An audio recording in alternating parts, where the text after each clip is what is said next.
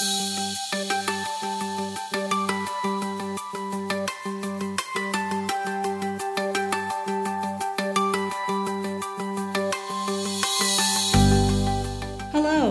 and welcome to Jeff's Midweek Bible Study, a verse-by-verse teaching through the Bible with Pastor Jeff Lassane. We hope this podcast encourages your faith, and now, here's Pastor Jeff.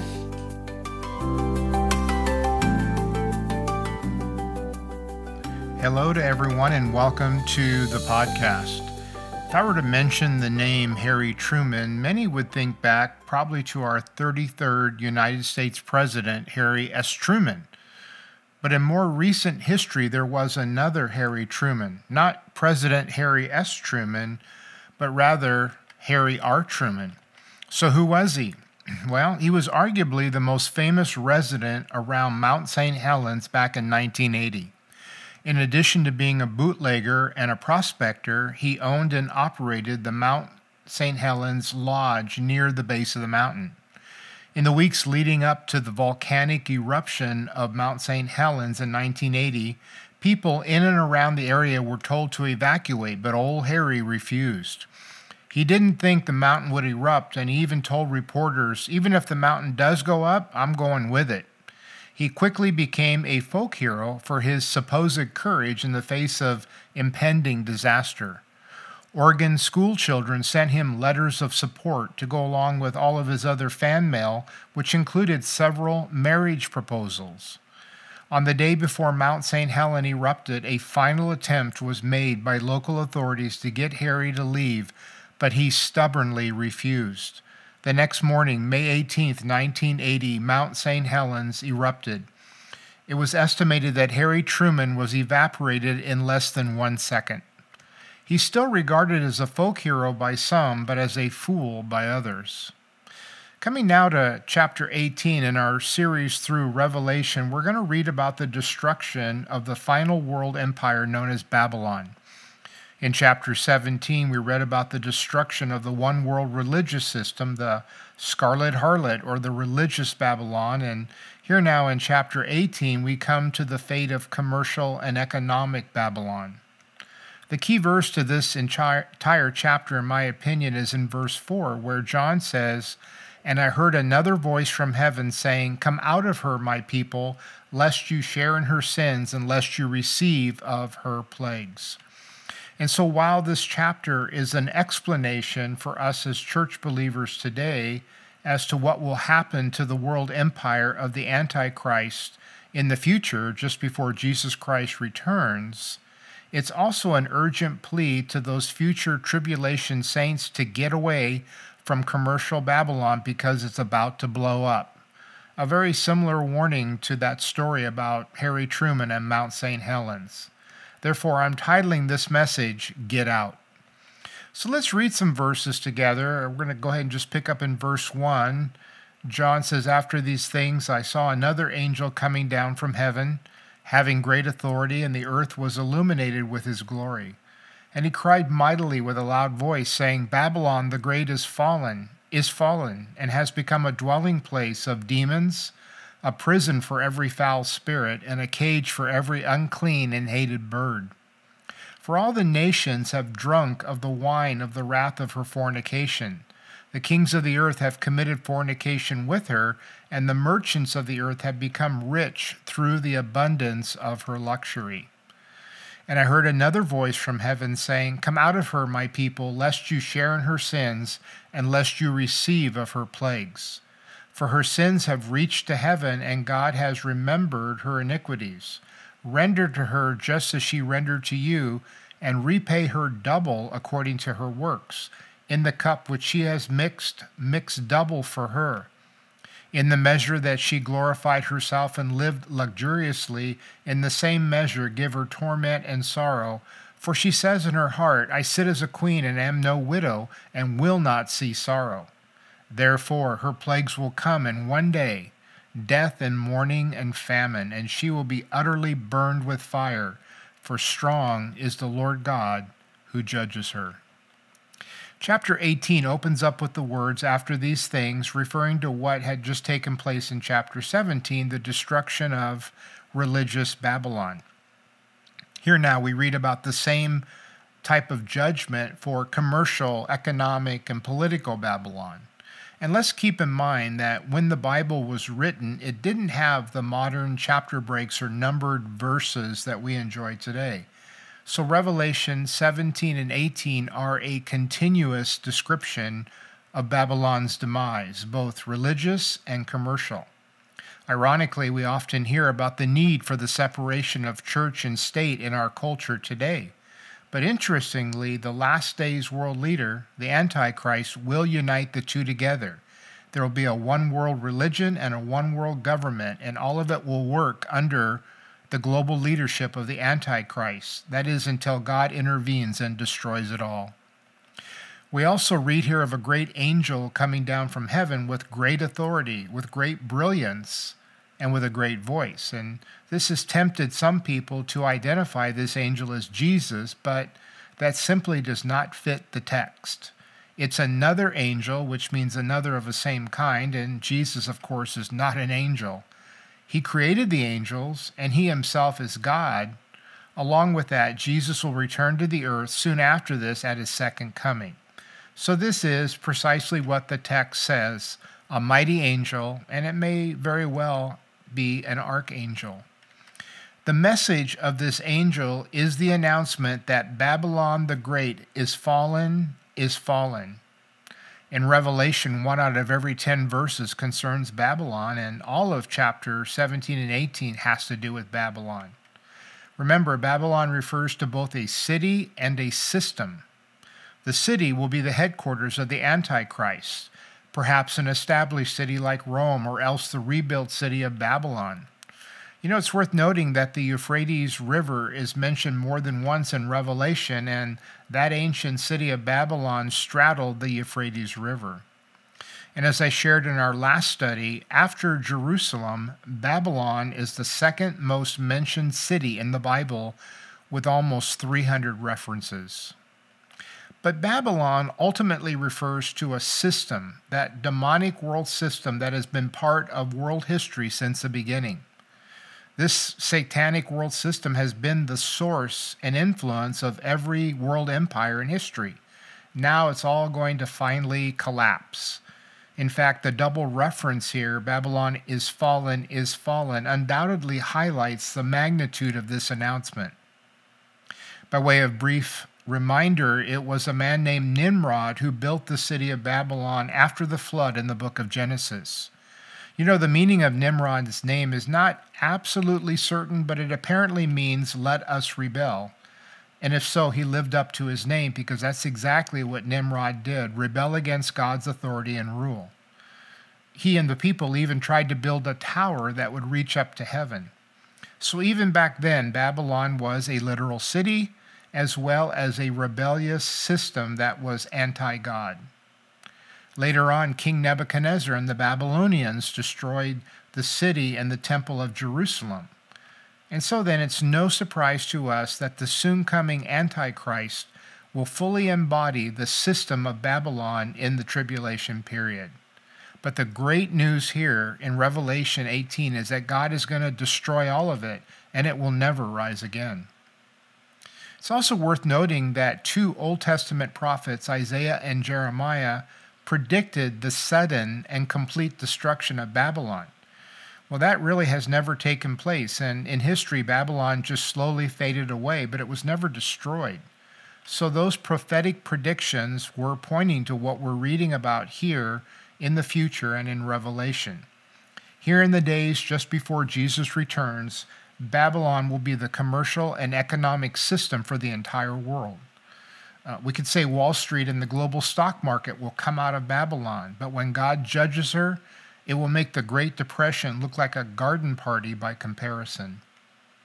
In the second half of verse 2, the angel describes demolished Babylon as being a dwelling place of demons and a prison for every foul and unclean bird. Interestingly, millions of demons had come up out of the abyss back in chapter 9. Here now they will be imprisoned in the ash and ruins of Babylon. This will become something like an above-ground abyss where the worst and most vile demons will be contained. In the metaphor here of them being like filthy birds, they will be confined and caged up in those ruins of Babylon. Then verse 3 uses a similar description that we read in the previous chapter about the kings, leaders, and nations having committed fornication with commercial Babylon, just as they did with religious Babylon. All that means is that they were all in bed together for the same demonic purpose. Along with that, the merchants of the world have become rich through the commercial system of Babylon. You know, it's always about the money, isn't it? I mean, whether it's abortion, pornography, COVID-19, election fraud, human trafficking, street drugs, political power plays, it's all about somebody getting rich. Remember Peter's response to Simon the sorcerer back in Acts 8? He wanted to buy the power of the Holy Spirit with money. And Peter said to him, "Your money perish with you." And you know, the literal translation of Peter's words to Simon the sorcerer were, "To hell with you and your money." And that's what God essentially says here to commercial Babylon, "To hell with you and your money." Then in verse 4 is God's urgent call to those who have come to him by faith in the tribulation, "Come out of her, my people," or as our message title says, "Get out."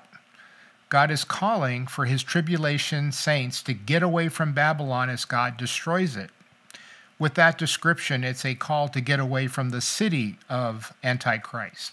God will destroy the capital city and the headquarters of the Antichrist, which will in turn collapse the entire world system. It reminds us of when Lot was told by God to get him and his family out of Sodom and Gomorrah before God's judgment fell, back in Genesis 19. Did you know that God's destruction of Sodom and Gomorrah is one of the most repeated illustrations of judgment in Scripture? After you read the details of Sodom and Gomorrah's judgment in Genesis 19, you'll find at least 24 references to it in the rest of Scripture, 6 of those by Jesus himself in the Gospels. But listen, please, because there's also urgent application for us as well. As believers today, we're also told to get away from this world system. Now, you might be wondering, well, where's that at in the Bible? Well, one strong example is in John's first epistle. Remember John's words and warning in 1 John 2? "Do not love the world, nor the things in the world. If anyone loves the world, the love of the Father is not in him. For all that is in the world, the lust of the flesh, the lust of the eyes, and the pride of life, is not of the Father, but it's of the world. And listen, this world is passing away, but he who does the will of the Father abides forever." The Greek word used there for world by John in his epistle is cosmos, from which we get our English word cosmopolitan, and it refers to the world system. We're living in Satan's world system right now. You know, one well-respected pastor just recently posted an article on social media with a caption that read, "Amazon Prime Video goes full Antichrist." And as I looked at it, I said, he's right. Amazon has put out a cartoon. This is Amazon Prime Video now, so on the television channel that you can kind of get through Amazon Prime. They have put out a cartoon titled Has Been Hotel, Hazbin. Let me just share. I just peeked at the first 2 minutes, and that'll tell you all that you want to know. It's a series, but it tells the story of Lucifer as one of the angels in heaven. And heaven, in the first 2 minutes, is described as a place of pure light ruled by angel leaders who worship good. Not God, but good. In fact, God's name never enters the conversation. Lucifer, then, is one of those angels, described simply as a dreamer with wonderful ideas for creation, but who is misunderstood and falsely labeled a troublemaker by the elders in heaven. Then comes the creation of the first 2 people, Adam and Lilith, who were co-equals. Not Eve, but Lilith. Adam tries to forcibly rule over poor Lilith, who was fiercely independent. Refusing to be ruled over by Adam, she fled the garden. So Lucifer went to her, and as the narrator says, the 2 rebellious dreamers fell deeply in love. Oh my gosh, what a crazy story this is. But the elders of heaven unfairly cast them down to hell. In the meantime, Eve becomes Adam's second wife, and so the population of hell grows, and the elders occasionally, periodically send down an army to kill and keep down the population. But Lilith's dream was passed down to her daughter, the princess of hell, and on the story goes. I wish I could tell you that I'm just kidding and that I just made all this up, but this is a hot new series on Amazon Prime. And again, that's just the first 2 minutes of the first episode. It's labeled as an adult cartoon, but I promise you that as I was just looking at those first 2 minutes, it has a real childlike appeal to it with the music and the graphics, and so it's a very dangerous window for children. And this isn't just some creepy little satanic bookstore out on the wrong sides of the tracks of town. This is Amazon Prime Video, which is in roughly 80 million homes just in the United States. As I've shared before, Satan stopped hiding a long time ago, and the world still doesn't see him. And so Paul writes in Romans 12:2, "Do not be conformed to this world." Every believer needs to guard themselves against the demonic influence of our world system. Now, some might be thinking to themselves, well, I'm a committed believer. I don't need to worry about all that. Well, remember a man in the New Testament named Demas? At one point, he's referred to as a co-laborer or fellow laborer with Paul. At one time then, Demas was following the Lord and serving alongside of Paul. But then the day came when he deserted Christ. What happened? Well, Paul records these words in 2 Timothy, "Demas has forsaken me, having loved this present world." Demas fell in love with the world, and as a result, he turned his back on Christ. Throughout history, Satan has used his anti-God demonic influence to seduce and deceive the people of the world, and it's only growing stronger as we get closer to Christ's return. And so for us as believers, the bottom line is that we live in the world, but the world must not live in us. Or as Augustine put it, let the world pass, lest you pass with the world. And so God tells his saints in the first part of the tribulation to come out of her and get away from her. On the one hand, the believers have not taken the mark of the beast, and so they can't buy or sell or do business, so their warning that they're receiving is just get away and don't get swept up in God's judgment. But notice, on the other hand, the warning is also saying don't share in her sins. We don't know exactly what that means, but there may be some temptation for compromise and for the tribulation believers to somehow attempt to work in or around the system. Whatever it is, God's warning is clear, just as it was to Lot. Get out and get away. Part of this urgent warning for believers to separate themselves from the world system here in verse 5 comes from the fact that her sins have reached up to heaven. It's a reminder that God sees everything, and here we read that God has remembered her iniquities. You know, the good news for believers who place their faith in God through Christ is that God casts away our sins and he remembers them no more. The bad news for the unsaved is that God remembers every sin and there will be a reckoning. In verses 6 and 7, we find the angel calling out to God for divine vengeance and vindication. And on the surface of this, the angel seems to be saying, give her a double punishment for her sins. But listen, please, in God's justice, the unsaved will receive exactly what they deserve, a just punishment. God will not give the unsaved a so-called double punishment for their sins. Otherwise, God would make himself to be unjust. Instead, this means that Babylon has literally doubled up on her sins, and so God will double up on his punishment. And so in that sense, she will receive exactly what she deserves. So I think the better translation would be, give her a double portion of punishment for her double portion of sins. Remember, the angels in heaven know the character of God quite well, so this angel would not be asking God to do something that was not within his holy character. And this is borne out in verse 7, where the same angel goes on to say, in the measure she has glorified herself and lived in luxury, in the same measure give her torment and sorrow. And because Babylon boasts, I am no widow and will not see sorrow, God will punish her with that very fate, as her plagues will come in one day, plagues of death, mourning, and famine. Like Sodom and Gomorrah, which God destroyed in a single day, so will last days Babylon be destroyed. In verse 8, we read that she will be utterly burned with fire, and that phrase literally means burned to the ground and utterly consumed. You know, back when the New York City Twin Towers were destroyed in the 9/11 terrorist attacks, some Christians or people were using these verses here to claim that they were describing how God was judging America with the Twin Towers. But that's a bad misuse of Scripture. This is clearly referring to the future one world government of the Antichrist in the Tribulation Period. We're not told the nature of this judgment fire other than it is the Lord who judges her, Babylon. It might be similar to how God rained down fire and brimstone on the cities of Sodom and Gomorrah. There's a definite parallel or correlation there.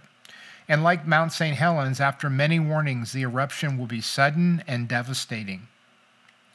Well, that takes us now to verse 9, and let's continue our reading there. The kings of the earth who committed fornication and lived luxuriously with her will weep and lament for her when they see the smoke of her burning, standing at a distance for fear of her torment, saying, Alas, alas, that great city of Babylon, that mighty city, for in 1 hour your judgment has come. And the merchants of the earth will weep and mourn over her, for no one buys their merchandise anymore, merchandise of gold and silver, precious stones and pearls, fine types of clothing, every expensive kind of wood, ivory, bronze, iron, and marble, various spices, wine and oil, fine flour and wheat, cattle and sheep, horses and chariots, bodies and souls of men.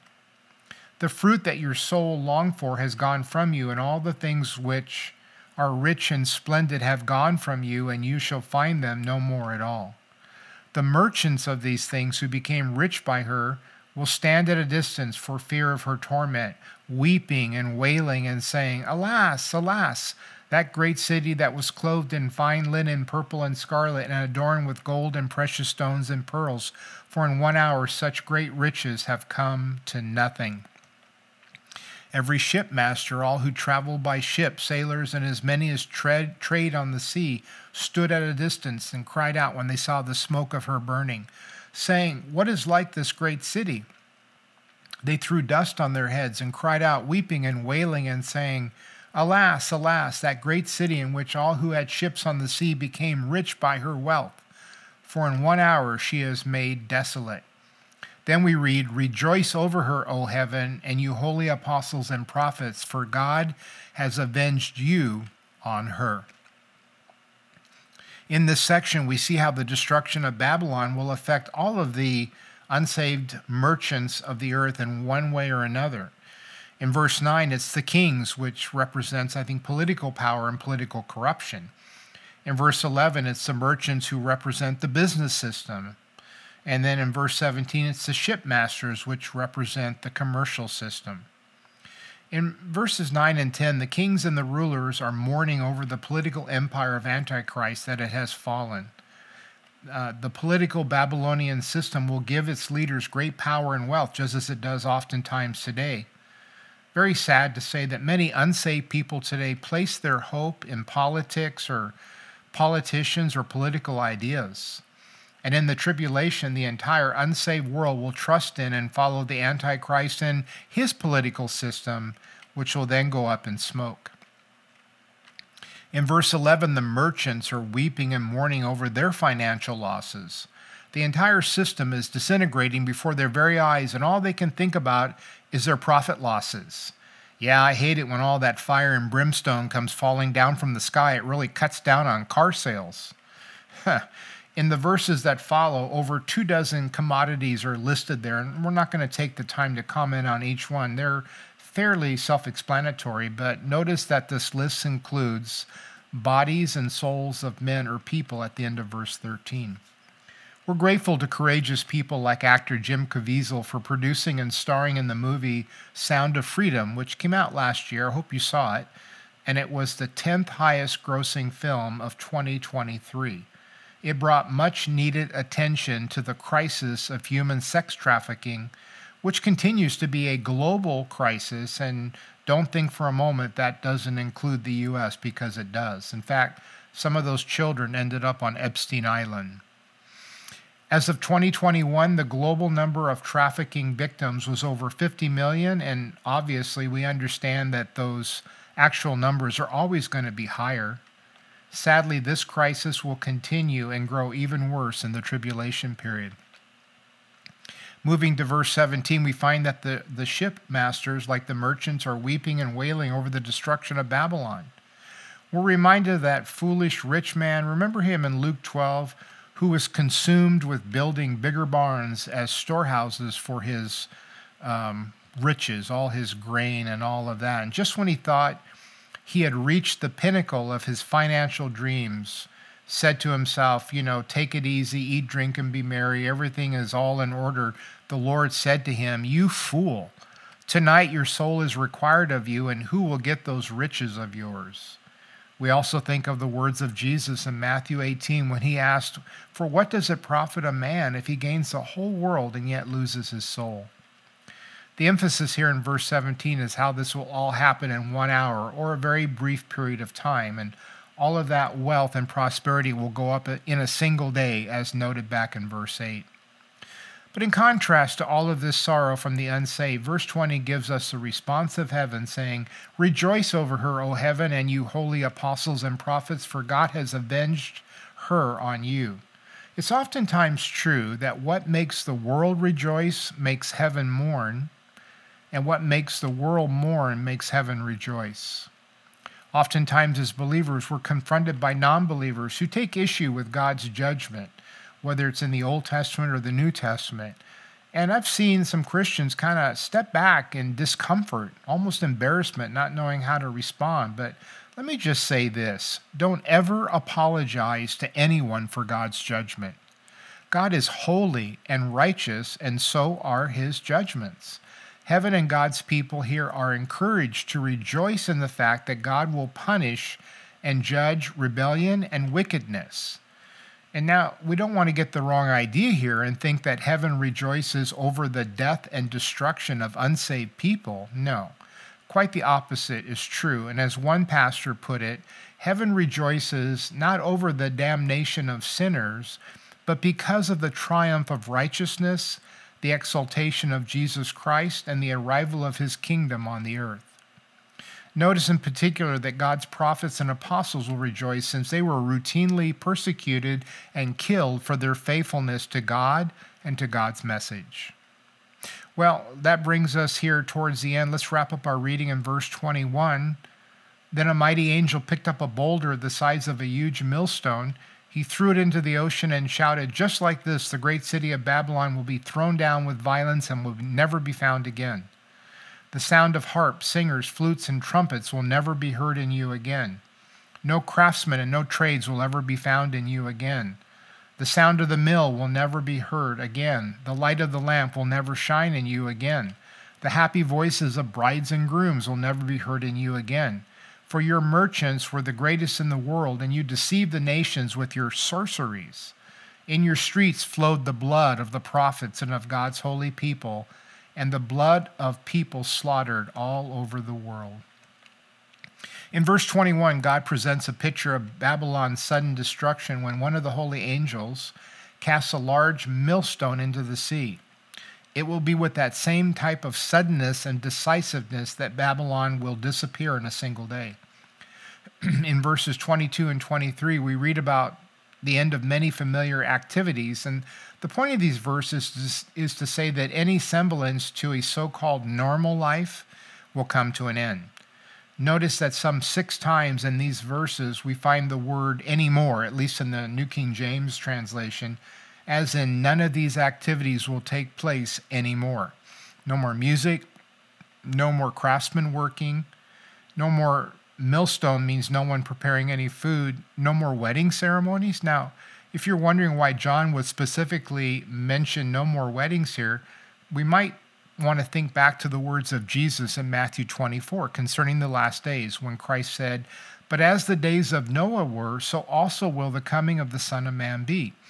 For as in the days before the flood, they were eating and drinking, marrying and giving in marriage, until the day that Noah entered the ark and did not know until the flood came and took them all away, so also will the coming of the Son of Man be.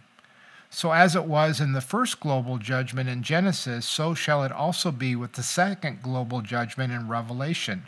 The unsaved world will reject God and will even reject the thought of any impending punishment, as they will be preoccupied with the everyday daily events of life when judgment suddenly falls.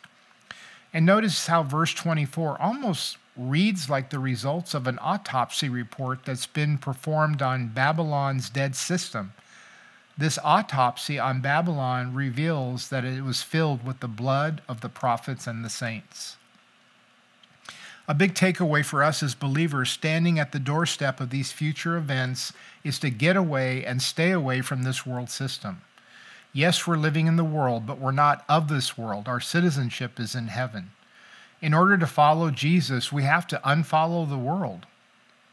In some of the final words of Peter in his second and last epistle, he wrote, "Therefore, since all these things will be dissolved or burned up, what manner of persons ought we as believers to be in holy conduct and godliness, looking for the coming of the day of the Lord?